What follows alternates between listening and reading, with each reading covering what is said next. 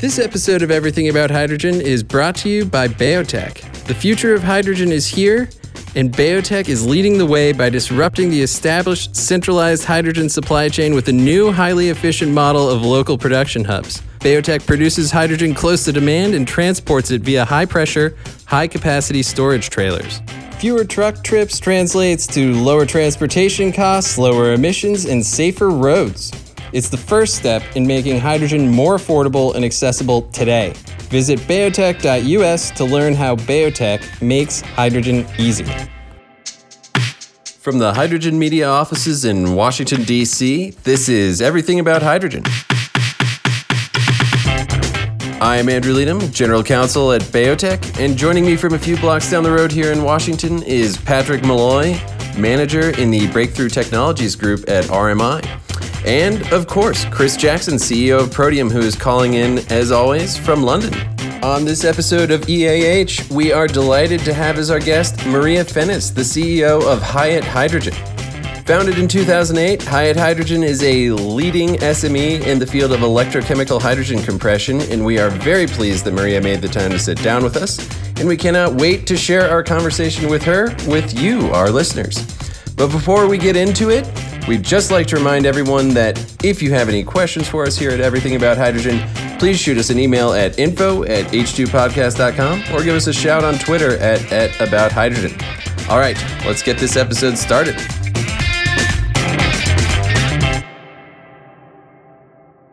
All right, guys, welcome back.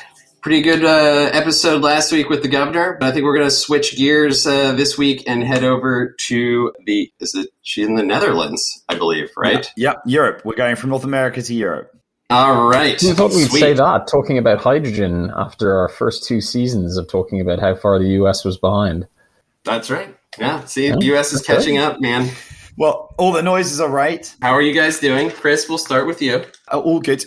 Busy. I think that probably seems a bit cliched and maybe a bit trite. I'm realizing I need to come up with a better response when people ask me than just saying busy now. But no, I think it's good. I think rightly or wrongly, people are having the debate about hydrogen and having it not just in very small, closed LinkedIn circles, but it is a much broader conversation. I think that is a sign that A, people are looking at it seriously, and B, that people are engaging with all the things it can do and that it can't do, or at least kind of assessing how it fits alongside other options. And I think that is fantastic. And in the build up to the COP26 and the International Climate Finance Summit as well in the UK in October, really, I think we're kind of in the eye of a fascinating storm. And I think, I don't know, I'm at least quietly hopeful that, we might actually get something really nice coming out of all of this. Who knows? Who would have thought that we might actually have a successful climate conference after COVID and Trump and all of this garbage?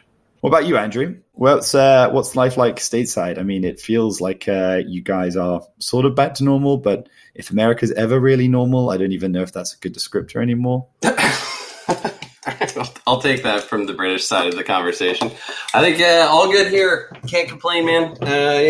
As you pointed out, LinkedIn is a real hydrogen bloodbath these days. So I've been monitoring that, doom scrolling through a bunch of those comments. But other than that, no big developments on my end. How about you, Patrick? Anything more interesting to add? Well, it's never good to hear about a quiet CEO. So Chris, stay busy for sure. Good.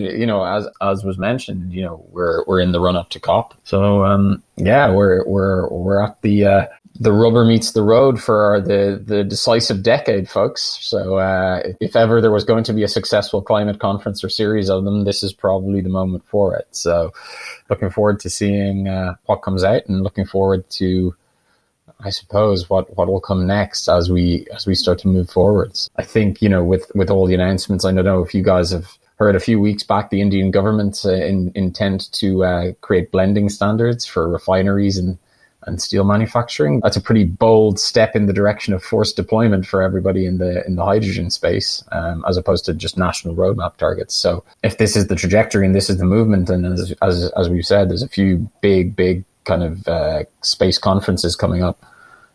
Who knows? Maybe we might see some go forward momentum. I mean, just a question for you, Patrick, maybe on that one. I mean, obviously me and Andrew work in industry, and obviously our particular industry hats mean that we have a certain bias towards things. But obviously in the RMI, there's a whole range of different opinions on technologies and on solutions and how we're going to resolve these challenges. And there's obviously a lot of people talking about electrification. And, I think increasingly people are getting into, is intellectually interesting. I'm not sure if it's necessarily practically interesting conversation around what can you electrify versus hydrogen, and kind of, that then is feeding into commentary and often critiques of hydrogen strategies. So when you see things like this Indian announcement, how are people in RMI looking at those sorts of things? Are they kind of going, maybe people are jumping the gun a bit and they need to see what other technology solutions are there? Or even within places like the RMI that have quite a broad range of interests, is there sort of a sense of actually in these areas, it just makes sense to crack on? And even if there is breakthrough and innovation later, this is still a good step to take. What's the sort of broad feeling? I think for this particular answer that I kind of referenced, it's sorry, and I mentioned steel. I should have said ammonia and refining. Those are the existing markets today, and what we're talking about is that 2% of global emissions that is hydrogen's carbon footprint today getting removed or reduced, right? I think to the broader question about electrification and opportunities, this is something we've been talking through for years, and I think folks are broadly aware of it, is that these are tools. These are pathways to decarbonize, and you pick the best tool for the best job in the best circumstance. And the one that I always bang on about is if you want to decarbonize a 360 ton capacity haul truck on a mine site, chances are your direct electrification route is limited. Why? Because of the weight, right? It comes down to a very simple thing. If you're living in Southern California and you want to drive into one of the cities down there, direct electrification might be a perfectly reasonable, like a battery electric vehicle might be perfectly reasonable. It is what works for what use case. And I think, in places like RMI, folks are looking at what solutions work best and where they work best. And I think that is always the opportunity. People who are a little bit more zealous or overzealous about the specific kind of virtues of specific use cases without considering the challenges we have, I think aren't helpful. And I suspect this is where places like RMI are useful, right? Because we talk about the kind of the dynamics and challenges you face when you try and implement. And that's where we engage around hydrogen, as we engage around direct electrification, as we engage around everything else. Yeah, no, and I think that's probably a fair balance. I mean, something I think we forget, and I think it's just a feature of sort of the kind of more polarized world we live in general, is that most people, at least that I have met in the energy transition space, for the most part, are trying to get to the same outcome, which is a decarbonized world, and trying to do so in an efficient way. And I do think most people, even people who advocate for technologies that I don't particularly believe in, like blue hydrogen, I don't think most people in that space are inherently have their heart in the wrong place, or are not trying to do something that they don't earnestly believe is the right solution. So I think that is a important thing to remember. And I think sometimes we forget in the conversation. I am a little, little concerned that there is a little bit too much commentary around what is the theoretically perfect outcome, as opposed to what is the actual, as you say, what is realistically going to be achieved, right? I mean, we've been talking about all sorts of solutions for a long time, right? Battery electric vehicles, for example, we've known that they're more efficient and had them around for 110 years. And it's taken us 90 years to come back to them, and we've got maybe 15 million on the road out of 1.6 billion. Doesn't mean, I don't think anyone in the hydrogen space would ever turn around and go, you shouldn't have battery electric vehicles, they're a bad thing. It's recognizing the roles. And so I'm a little bit disconcerted, or maybe a little bit disappointed, that there's people who have been in the industry for 30, 40 years and who are now saying, oh, hydrogen is terrible and you should electrify everything. So it seems to almost invite the question, well, what were you doing for the last 30, 40 years to advocate and make that change happen? And some of them were, and credit to those, but many weren't. And I think that's hopefully in the run up to COP26, there will be a little bit more of a focus on not just what sounds great and what is a nice thing to announce. And yes, we can invest a bunch of money in R&D, but also, okay, what can we do in the next 5-10 years to make an impact? Because I don't know if anyone was watching the news about climate change weather this year. We had 830 million tons of CO2 emitted from Russian wildfires. That is more than the whole of the UK and Indonesia combined. That is more than the entire global hydrogen production emissions combined, right? It's just nuts. And the idea we can keep waiting for a breakthrough, amazing new technology, as opposed to taking the things in front of us that I know we're going to have an impact, is just crazy to me. Guys, before we run out of time, stunned silence. No, it's excellent. And while I think this is the venue for us to solve all those decades old problems here today, I do want to get your guys' thoughts on something that you've mentioned a couple of times already, but I think we should probably highlight it. COP26, what are you guys expecting to see? Are there any big highlights that you are expected to see? Chris, are you attending? When will you be speaking at COP26? So on and so forth. No pressure, Chris, I was going to say, surely Patrick, as part of the UN Green Hydrogen Group, should be speaking first and then me. All right, yeah. Patrick, you're on deck. What do you expect out of COP26? Any big highlights? Anything you're looking to see come out of it with particular regard to hydrogen? Any celebrities you're excited to see there? All the celebrities. God, where else would they be? That's true. Glasgow in the autumn or into winter is it's like the south of France in the summer, right? I've heard that. Yes, I have heard that. Yes. No, look. Real ambition. I think, and there's real potential for folks to really move forward here. I think there's a buzz or there's an energy about this COP that I don't think I can recall. Maybe, or like anyway, in my personal kind of professional experience of it, like I don't know that there was a sense of urgency or imminent kind of action. Action might be like kind of, departure point. Let's put it that way. I think it's going to be an interesting one, and I think there's going to be some interesting kind of announcements and things. Like for our initiative and our work, we have a report coming out.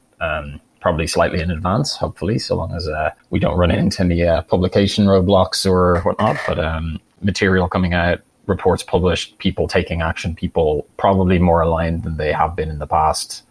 And I think for hydrogen, look, if we weren't getting convergence in policy nationally independent of these sort of kind of major conferences, you'd be kind of concerned or questioning what that looks like.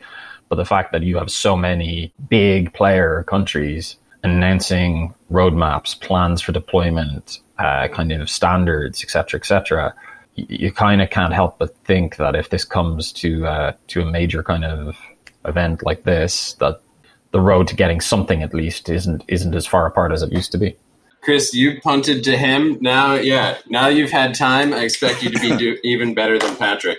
Even better than Patrick. Well, look, so firstly, I won't be speaking at COP26 because... They're lost, Chris. They're lost. Or the conference, or for those who don't know, the UN Conference of the Parties, and 26 indicates the 26th meeting of, although it's a bit of a fudge because technically this should have been the 27th, but we didn't do last year. So this is UK co-hosting with Italy in Glasgow. This particular year, I think from my side, it is really about policymakers for the most part. There will be some side events and certainly some events being done beforehand that will feature a lot of what companies want to do in the space. I know the British government actually got pretty inundated with requests from all sorts of different technologies around energy transition, not just hydrogen, but batteries and all sorts of things. So I expect there will be a lot of fringe events, and my colleagues Jen Baxter and John Clipton will be up in Scotland doing various fringe events in the kind of month before and month during. So there will be a Protean presence for sure. But ultimately, this really is a moment for policymakers and for big institutional investors and some of the largest corporates to kind of put their hands in their pockets, and also kind of, I think, to sit down on the table and have a very frank and honest conversation. And I don't know, I'm of the view if there was ever going to be a chance and time for people to do something, now would be the chance and time for people to do something. I mean, take, for example, I think one of the big things that always used to hold back people in the UK was natural gas is super cheap. Natural gas has always been cheap. Therefore, energy transition is going to be really hard. Well, anyone following natural gas prices this year will have seen that they've increased by over 400% in the UK and in most of Europe. And why is that? Well, actually, it's climate change because, we've got increasing amount of drought in Brazil. So there's an increased demand in Brazil for natural gas and for LNG. And in Europe, you've also got a decline in production from the North Sea and other areas that used to supply natural gas because we're trying to transition away. And people are switching from coal to natural gas because we're trying to transition away. And because we've had extreme and unusual weather events, we've had low wind because we've had weird periods of pressure over Europe this summer. So all of those things actually suggest to me that people are finally realizing and waking up to the fact that this is going to be really complicated. Staying where we are is not an option and isn't necessarily any cheaper than making a transition. and that it requires real sustained thinking. And I do hear and see that awareness amongst institutional investors. And if you want a really good plug for another podcast, go listen to Responsible Investing. It's another podcast that's relatively I do not new. want people listening to other podcasts, Chris. That's against our interest. No, I'm sure they're delightful. I'm in favor. It's for those who are interested in the institutional side. It's by a guy called David Hickey from a Scottish pension fund called Lothian, and it's also with the Church Commissioners.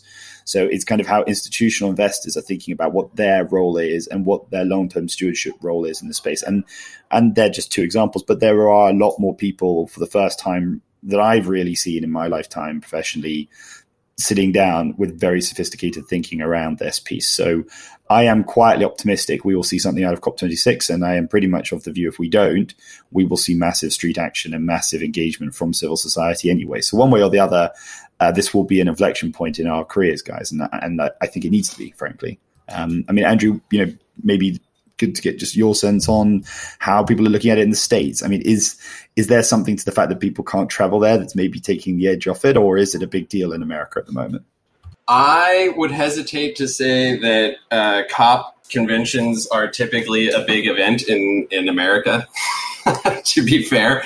It's not a headline grabber here at the moment. I think I would be indulging in a lot of echo chambering here if I were to give my views, because you guys have already covered pretty much what I would expect for COP26. And I would further point out that I tried to punt the question to both of you guys, and we've now bloviated on the topic for quite some time, and I think we need to actually introduce our guests. So which one of you two wants to take a crack at that? So yeah, I'll happily take a crack at it, Andrew. So for this week, I'm delighted that we have Maria Fennis, who is the CEO of Hyatt Hydrogen.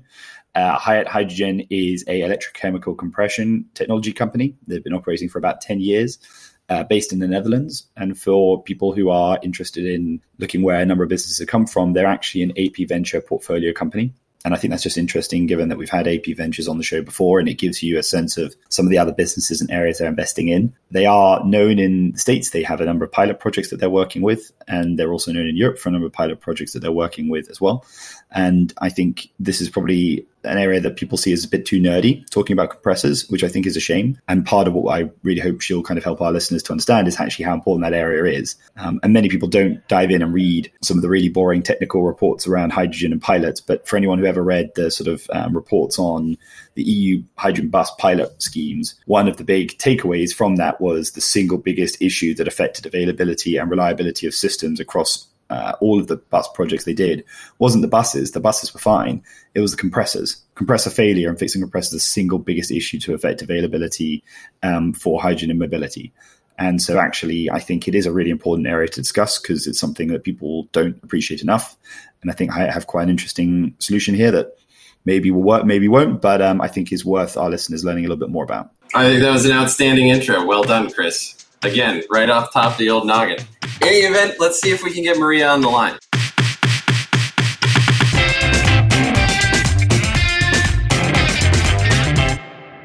So Maria, thank you so much for joining us. Lovely to have you on the podcast. And I think we'll kick things off with the background and intro question. Maria, if you could tell us a bit about yourself, your career, and then jump into Hyatt and what you guys do. Yeah, sure. Thanks, Andrew. Yeah, nice to meet you all. My name is Maria Fennis. I'm the CEO of Hyatt Hydrogen. Hyatt Hydrogen is a relatively small company in the Netherlands, based in Arnhem. Currently holding 42 employees and growing fast, because I think everything in the hydrogen space is growing at the moment. We at Hyatt Hydrogen, we focus on electrochemical hydrogen compression technology. But besides compression, we also do extraction of hydrogen and also purification of hydrogen. So if you think of the whole hydrogen value chain, how do you get hydrogen at the place where you need it for an affordable price? I think Hyatt's technology is key in enabling that feature. So we can play a role in blending hydrogen in a natural gas pipeline. We are doing a project in the US at the moment where we are actually extracting the hydrogen at the location where you need it and then compress it so you can use it for other purposes. Yeah, for Hyatt Hydrogen, mainly a technology developer. So we really work on a use case basis with clients all over the world. So clients come to us with a specific use case, see if we can do it. So we usually test and validate it in the laboratories, and then we actually transform it into first test system, and then we deploy it commercially. So Maria, your technology proposition is certainly it's certainly distinct, right? What advantages do you see from these kind of combined design approaches, and how did you even come to think about it? Well, it was not me, actually. It was the inventor Middelman. So he actually came with the whole idea of decompression technology, which we actually turn around in compression technology. So Hight Hydrogen now exists 10 years. So I joined 2.5 years ago. I have a background in chemistry. What we do here in Hight is mainly electrochemistry. So I have a very big team behind me who knows a whole lot about it. But yeah, for us, the compression part, now with the standard compressors, so hydrogen is very small. So that makes it sometimes very difficult to be compressed because it actually wants to go everywhere. So with electrochemical compression technology, we actually use a membrane technology where we're able to pump the hydrogen through the membrane to the other side. And there we actually compress it in such a way that we can build up the pressure up to 900 bars in the chamber. So it's completely silent, no moving parts, so no wear and tear. And I think, that's I think a very key feature of Hight's technology. So, but maybe just diving in a little bit more, Maria, and kind of unpacking that. So, the compression, which I think is what historically you guys were perhaps best known for, and I'm sure you'll tell me off if I'm wrong there.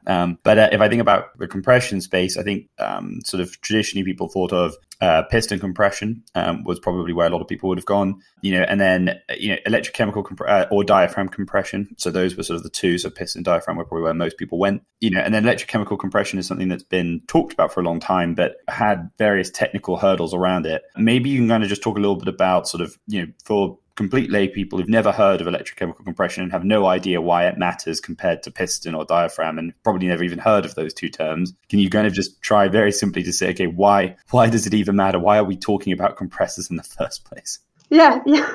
So I think for compression is very important to make sure the energy that hydrogen carries, we are able to store it pretty compact, because space is money. So we rather store it at very high pressure, so we can actually store more hydrogen into a condensed space. So this is where the compression really plays a role. So compression costs energy, of course. You want to have a process or a compression process which is energy efficient. So this is also one of the key development tracks within Hight is energy efficiency, because everyone wants to make sure that you get the hydrogen in compressed form, liquid, or whatever form you would need it. But in the end, cost matter.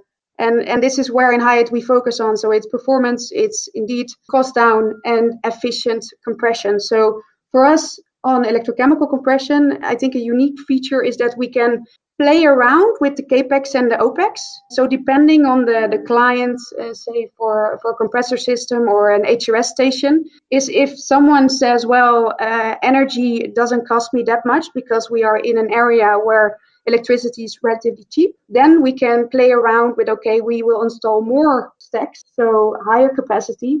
But then because the electricity is lower in price, overall, the whole cost of the system is more efficient. So that is a bit how we can play around with our technology. So I think you've given a good sort of overview then a little bit, I guess, about the product itself. And you talked a little bit about that kind of development. I mean, you mentioned the company's been going for 10 years. It is obviously a relatively new space. I think what a lot of investors would be quite interested in is to try and understand, when do we think that the sort of technology that you're working on is going to be sort of available, as it were, at that kind of mass manufacturing sort of capability, and I guess also at a scale where it starts to have a meaningful impact on projects? Do you have something of a timeline that you can maybe share with our listeners? We're already working on that now. So we already have a pilot line in Arnhem. So for building, because actually the way the system is built up, you have the electrochemical compressor. So that is actually a bit similar like electrolysis and fuel cells, where you have the modular stacks that you can easily connect in series, create really large systems. So we've done systems up to 250 kilogram per day. So that's usually how we exchange that. We did a system already in the US together with one of our partners. And actually besides the pilot line, so that is actually the way we want to make sure we get some first systems in the market to ensure you have some operation data, etc. But we are already talking with partners that want to have systems up to 1 and 2, even 5 tons per day. So we are really at the foreground of really accelerating. So we also closed with an investor last month, which will give us that extra push to really accelerate the business. Maria, I think jumping back maybe to some of your introduction and thinking about the market positioning, given the scale of systems and kind of the focus that you have and the engagement with these kind of clients already, like who do you typically target? Who do you engage with? And I suppose who do you consider sectorally kind of those early adopters or first adopters of the tech? Yeah, so this is actually a very nice question because you see, especially the really big companies, they tend to talk a lot about it, but don't really act. So we really see, some gas grid operators, so especially in the US, that just said to themselves, okay, we want to be the first. We're going to invest in this. We will pay a little bit more, but then we are able to get this technology as the first one there, and then we can do a big press release and show what we've got to make also other companies interesting. So we have their gas suppliers, of course, where you think of the ones that really make the hydrogen. We have the gas grid operators. We have a lot of companies that are interested in integrating our technology. So you can think of the building heat and power, because I think it's been in the news for a while now, where especially in the Netherlands, Europe, there's so much PV electricity, which is actually cannot be connected to the grid. So what do you do with that power? That is where there's a lot of interest in the building heat and power market, where they actually want to make smaller home refueling systems, where they also want to have our compressor in there because it's so easily scalable. We can also have them really small, but we can also make them really big.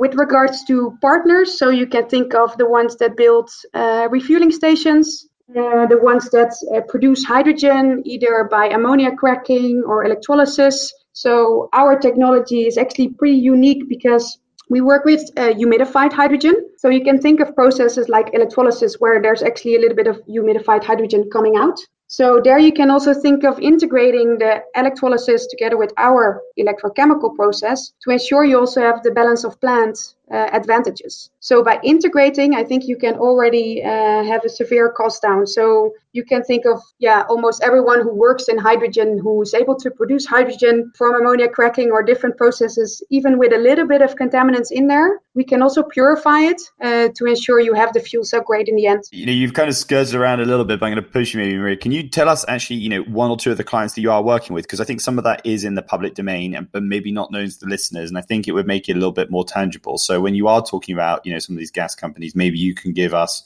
one or two of the names that are in the public domain and maybe a little bit of detail on the projects.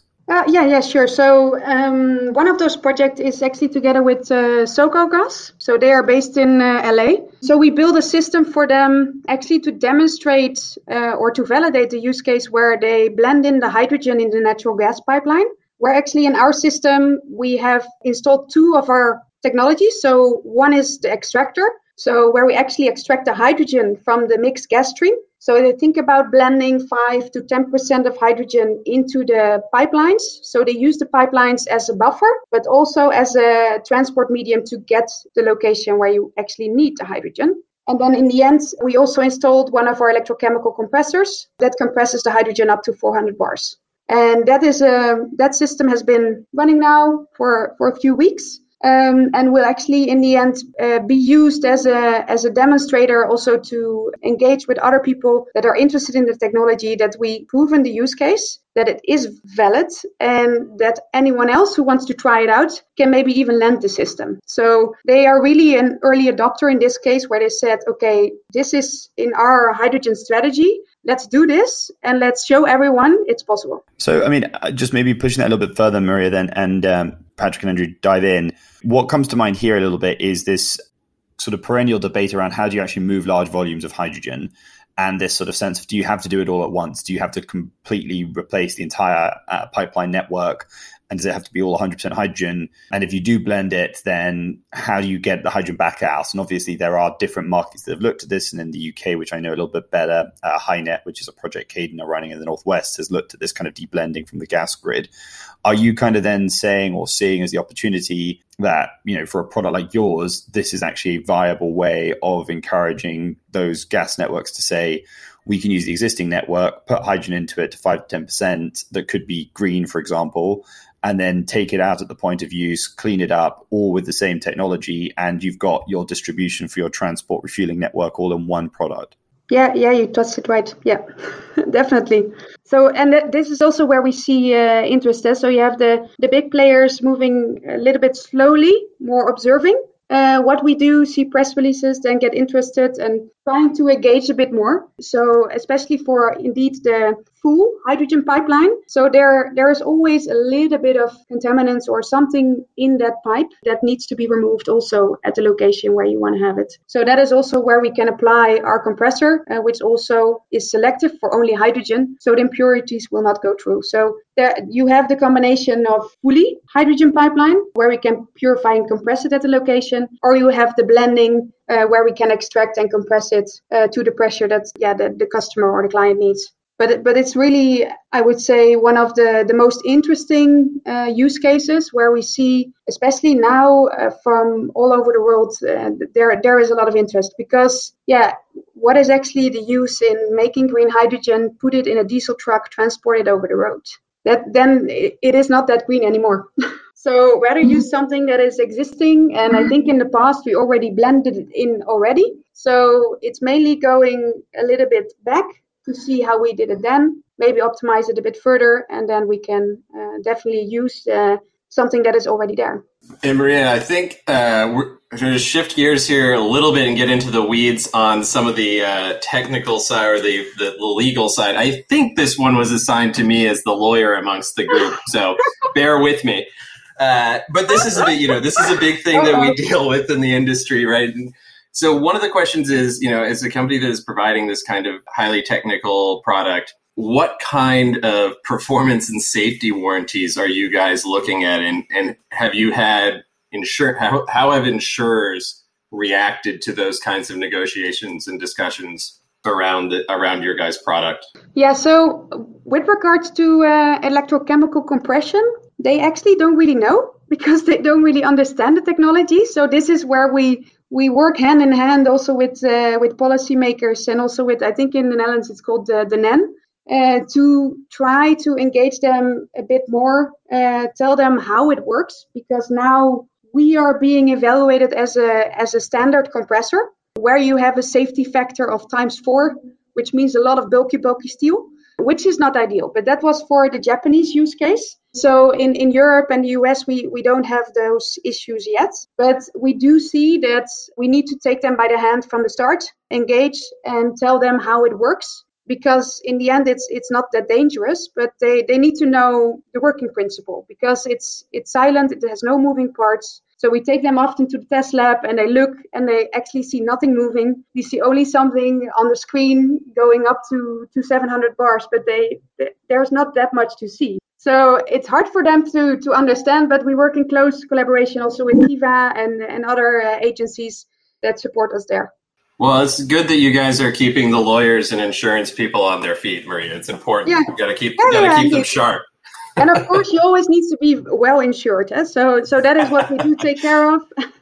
With safety, also HACCPs and everything that you need to do to ensure a system can operate safely at the client side. Yeah, and maybe just I can't help resist because unfortunately I was a very boring insurance person. So if Andrew gets beaten up for the lawyer questions, I get beaten up for the insurance questions. So just on that, I mean, obviously as you said, it's electrochemical, it's not mechanical, so there's sort of less things to look at.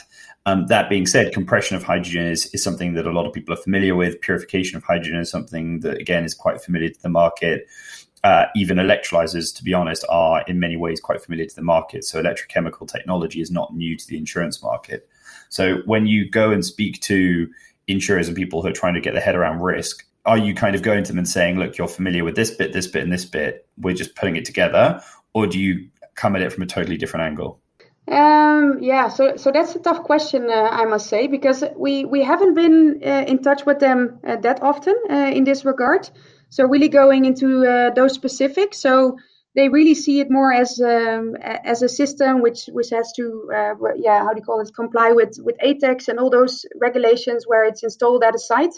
But of course, with high pressure hydrogen, you usually have a safety factor of a certain amount of meters where you need to just keep away from the system. But that is what I can say about it in that far. But we usually just try and take them by the hand and see how we can ensure that they trust the product, they know the product, and they know what it does. Because in the end, it's low pressure hydrogen going in and then high pressure hydrogen going out. We apply currents, and it's a lot of steel and polymers. As maybe a little quick follow-on, you mentioned earlier around seeing those balance of plant cost reductions as a kind of an add-on or an additional factor, and I think that's one thing that folks typically forget about or don't quite appreciate the scale of the cost. Do you get a lot of interest from those companies who are now starting to look at green hydrogen development more as kind of how they kind of build in their compressors, and obviously, the combined system that you're offering adds a different degree of optionality around designing those systems. How do those conversations evolve or engage? There's a lot of interest. So you can think of SOAC technology, alkaline electrolysis, and PEM electrolysis. So they usually work on we usually work on a project basis. So a client comes to them. They see, okay, this system of this size and this pressure could be interesting to do together. And then they reach out, and then we together make a bid or a proposal. So it's really, in a partnership kind of way where we find a nice demonstration site or a first client where we can do this use case. But we do see, also coming back to the insurance question of Chris and Andrew, is that because the technology is so new, bankability sometimes is an issue because we don't have such a big track record in the field yet. They are a bit hesitant, especially for the really large projects. So this is where we still rely on also some funding or from different areas where we make sure, it's a bit, scoped like a demonstration kind of system, where then they are able to get some funding or additional capital for it. So having it as a standalone system like they do with the standard compressor systems, because we don't have a track record of 100 years, they find it sometimes hard to finance or bank finance the project. And I think that's probably a challenge that a lot of the companies in the space sort of have. And I guess that's an interesting question for maybe not even just hydrogen, but the broader energy transition, which is, if you want to accelerate decarbonization in sectors, how do you do that, given that a lot of new technologies are going to take a bit of time to become established with track record? And so does the whole market have to wait 5-10 years for lots of pilots and demos to happen to give people the confidence to make it bankable? Or does there need to be some sort of new discussion or some sort of new mechanism and relationship between government, between lenders, insurers, etc., to get people confident earlier, or at least to share the risk of people moving earlier so that we don't have to wait for these things to be proven before we go? Because obviously if we're having to do that, we're always going to be behind on where we need to get to for decarbonization. Yeah, I fully agree on that. So there's definitely a bit a push or a change of mindset, because especially climate change doesn't wait. So that is, I think, where we really need to move faster, all of us, and we cannot rely too much on constantly policymakers talking and doing whatsoever. If there are some big players that are fully supported of hydrogen being part of the energy mix, well, come forward and work with us, I would say, and find the right partners in the field, because they are there. We are also not that big, but we want to do big things. So, colleagues, I've got one more from me, and then I think, Patrick, I know you have one. Are there any other solutions or services that you feel are a natural place for your business to expand to over time? I mean, you talked about how the company already has slightly expanded the scope of what it does. Do you see yourself remaining as a pure equipment supplier? Do you see yourself potentially branching into the services space? Maybe you could talk a little bit to that. Yeah, so with regards to Hyatt, so for Hyatt Hydrogen, we want to remain the core technology provider. So we will make sure it gets better, it gets more efficient, it gets more cost effective, and that we get even more use cases where we can apply our technology. So our goal here is in Arnhem to remain with a relatively small team. So I'm thinking of expanding maybe to 50 people max, where we have the biggest focus on really technology development, but also on project execution, where we think indeed, or we talk with the client on certain use cases. And I think for our technology, we've been, pretty reactive on client requests. But if we want to widen the scope, I think there are so many more opportunities of our technology to be validated and applied to, is that it's endless for us.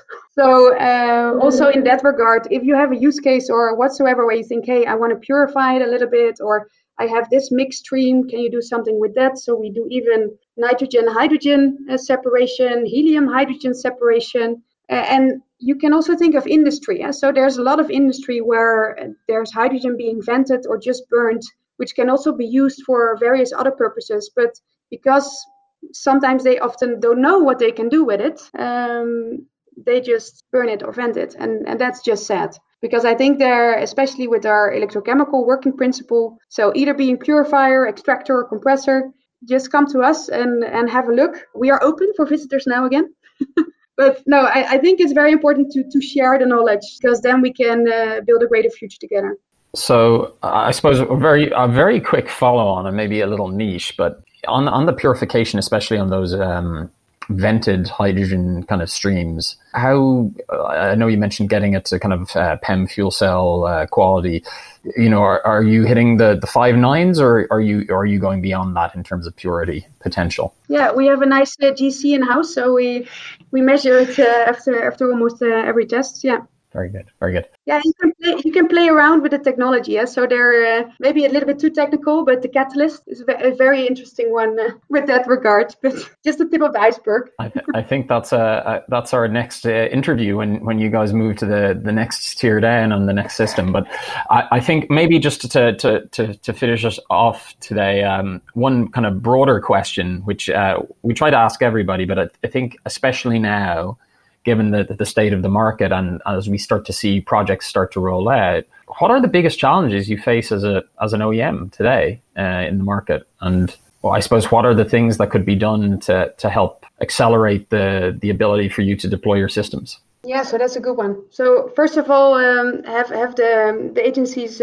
know a bit more about electrochemical compression. So I'm giving a lot of lectures, we're posting a lot of articles and know-how about the technology. But I think if I talk in the Netherlands and in Europe, we need to go for hydrogen. And I think that is still too much uncertainty, especially on policy level, I would say, where they not yet fully committed. So if the commitment is there, if the commitment is there, then the rest will follow, because everyone needs to make decisions on, okay, am I going for hydrogen or am I? So especially if you look at shipping, for instance, they are at a verge where they need to decide, am I going for fuel cells, or am I going for a different technology, or am I just going to upgrade my current engine? Because it is not clear for them what the policy will be or the future will be for hydrogen, and if they are able to, fuel hydrogen or use in their ships, they just choose for upgrading their current engine, because they don't know what the future holds. So I think for hydrogen, for the strategy as well, it's deadly important to have a long-term strategy, not 4 years, think of 10, 15, 20 years, because then the companies will come, then they will commit, and then they will say, let's do this. I think that's super important. Perfect. I think that's a great note to end on. So, Maria, thank you so much for making the time and for joining us on the show today. It was an excellent conversation, and really appreciate you making the time to speak with us. Yeah, thanks. Thanks so much for the invitation. I really felt honored that Hyatt Hydrogen had the opportunity to be on the podcast. Well, we are honored that you made the time to speak with us, Maria. Yeah, so it's mutual. So much. This episode of Everything About Hydrogen is brought to you by BeoTech. BeoGas, BeoTech's gas-as-a-service option, provides customers with low-cost hydrogen on demand. Get dependable access to as much hydrogen as you require when you need it. BayoTech produces the hydrogen locally and distributes it via high-pressure transport trailers.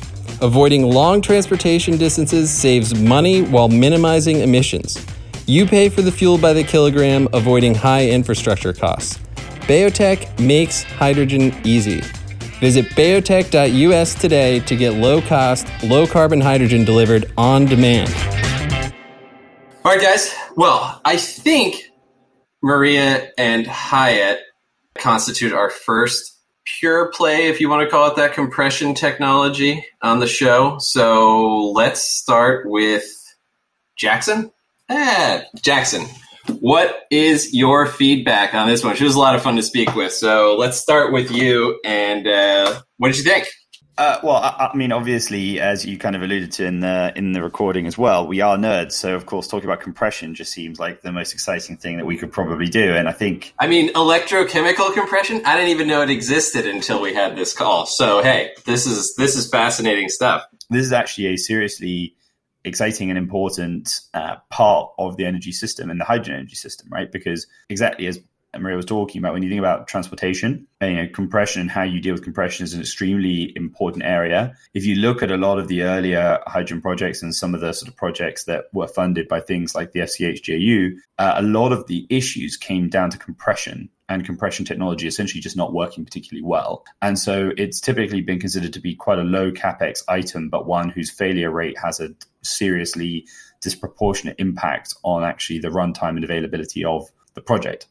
And even from a planning perspective as well, people forget that, things like compressors are pretty noisy.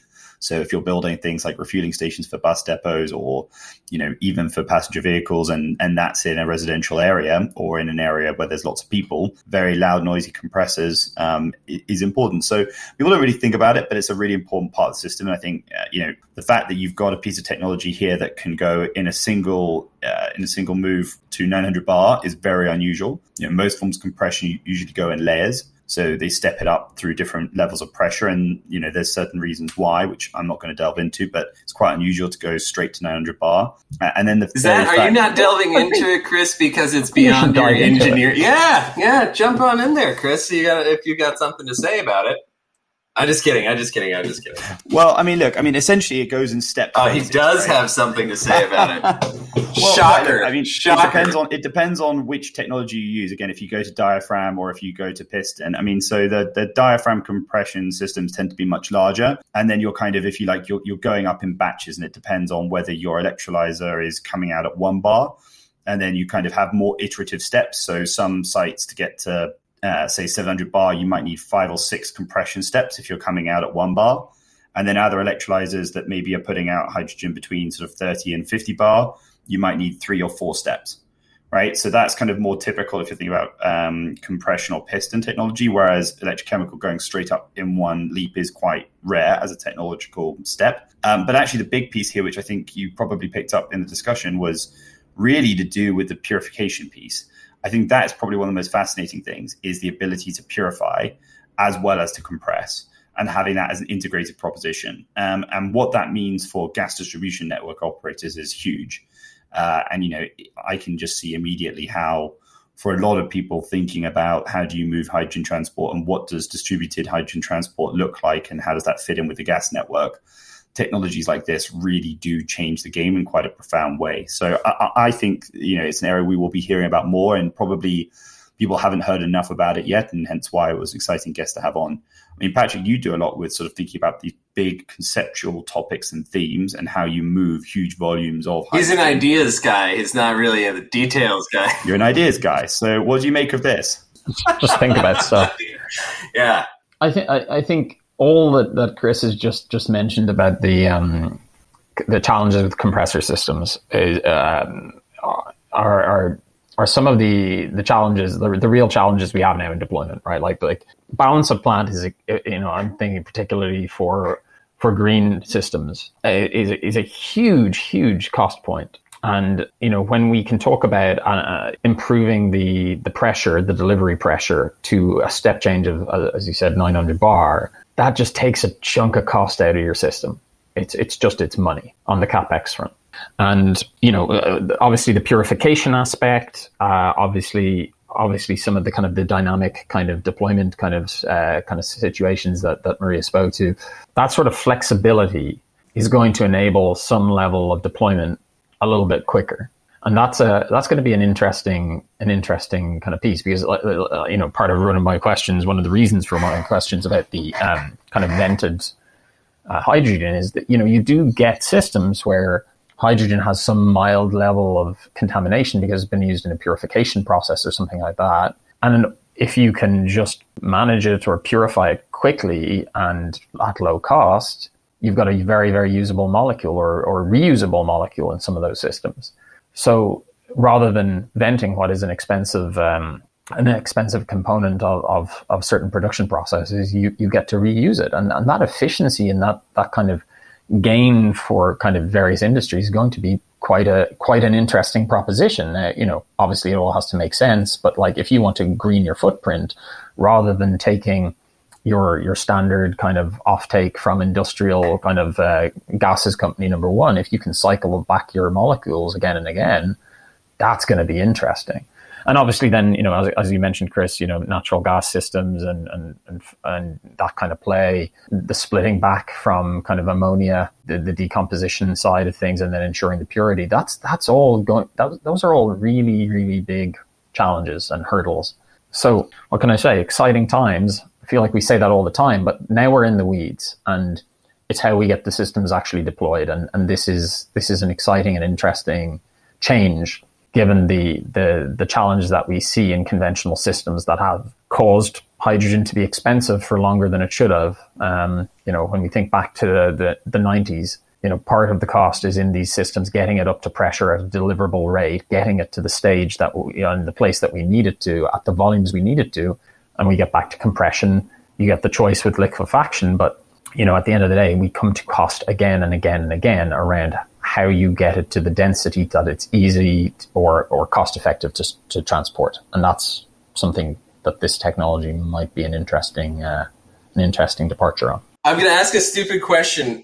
In the discussion with Maria, she mentioned that their systems are being used. She kept saying with green hydrogen. I presume she means electrolytic hydrogen in this case. Are these electrochemical compression systems similar to HyETS or HyETS?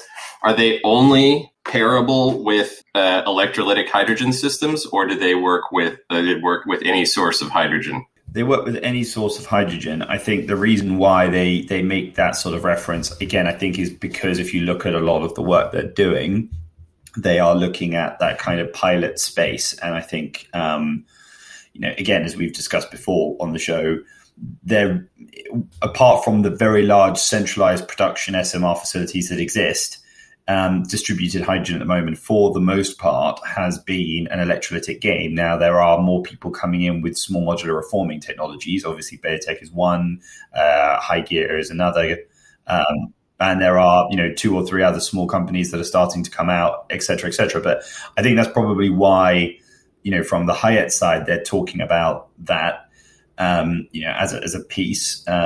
But I don't think it's certainly not to do with the compatibility. And to be honest, the reference to the purification piece actually doesn't really make sense if you're using a PEM electrolyzer, because it's not a premium, right? I mean, what's the benefit of being able to purify from a PEM electrolyzer when a PEM electrolyzer is already meant to be generating hydrogen that's fuel cell grade? The purification play really only makes sense for something like a methane reformer system, right? Or if you blend, right? I mean, which is what she's talking about really on the show. So she's saying, if you dump a mixture of reformed hydrogen and electrolytic hydrogen into a methane gas grid, you can pull that out and figure out how to use it. I mean, to be honest, even if you actually look at the UK government thinking on 100% hydrogen networks, when we say 100%, they're not really talking 100%. I think the last sort of technical guidance note I saw was something like 98%. Because quite often you're using other gases. I think propane is one of the others that's under consideration to actually help with the flow of gas within the pipeline network. So even from, supposedly 100% hydrogen pipelines, you're not actually 100% fuel cell grade hydrogen. So you still need a purification element to a lot of this. If you want to use it for transport with fuel cells, if you want to use internal combustion engines, or if you want to put it in a heating system, then have at it. It doesn't really matter. Not.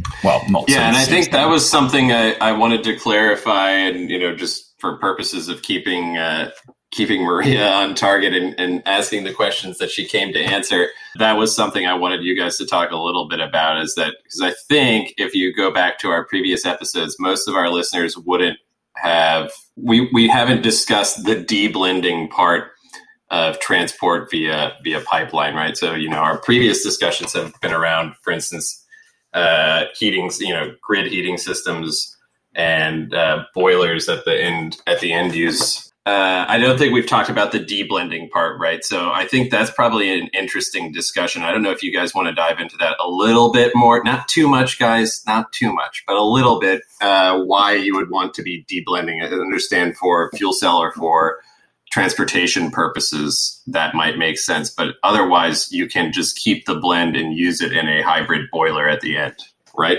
Yeah, I think on the...